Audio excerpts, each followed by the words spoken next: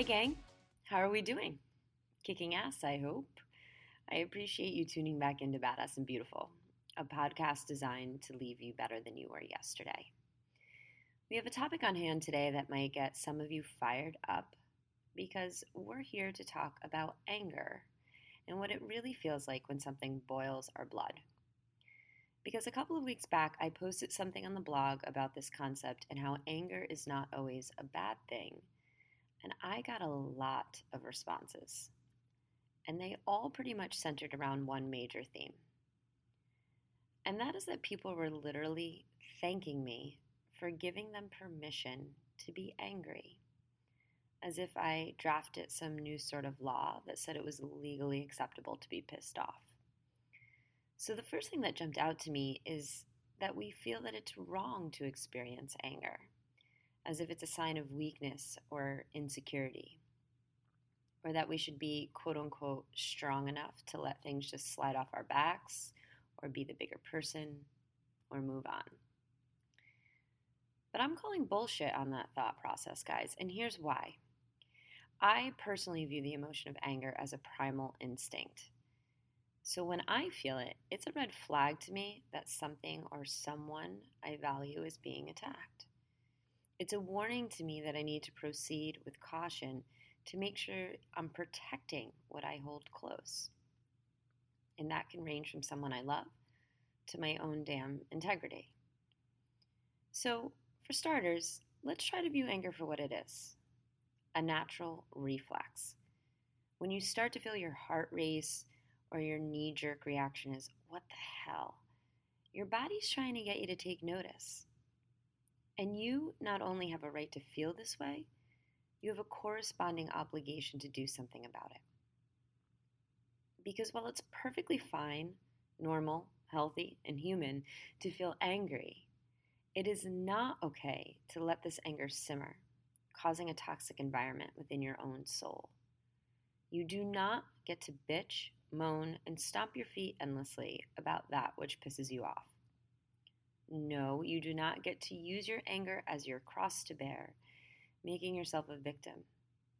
Or worse off, blaming others for things you can't seem to control.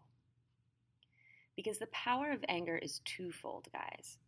First, it sends up its flare, causing us to stop and take notice, and then it prompts us to act, serving as a catalyst for change.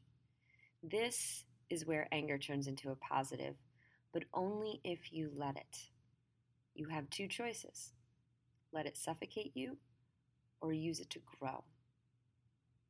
So please know that I stand by you and fully endorse your right to be mad as hell, but only if that means you're going to stand up and shout that you're not going to take it anymore.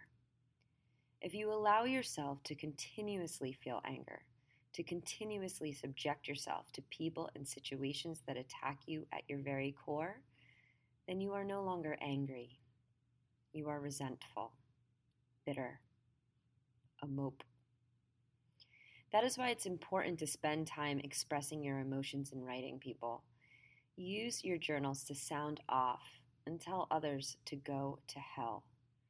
But then follow that up with a vow to yourself to either let it go or to implement meaningful action steps to do something about it.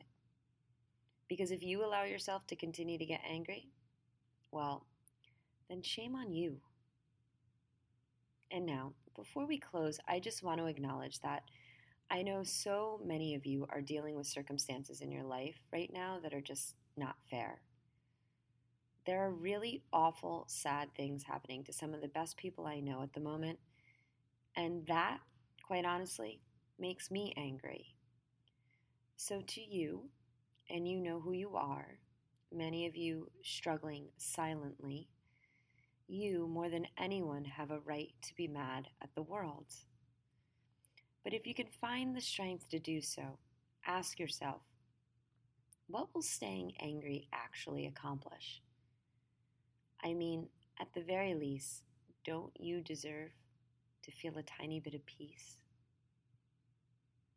So that is it for our time together, guys.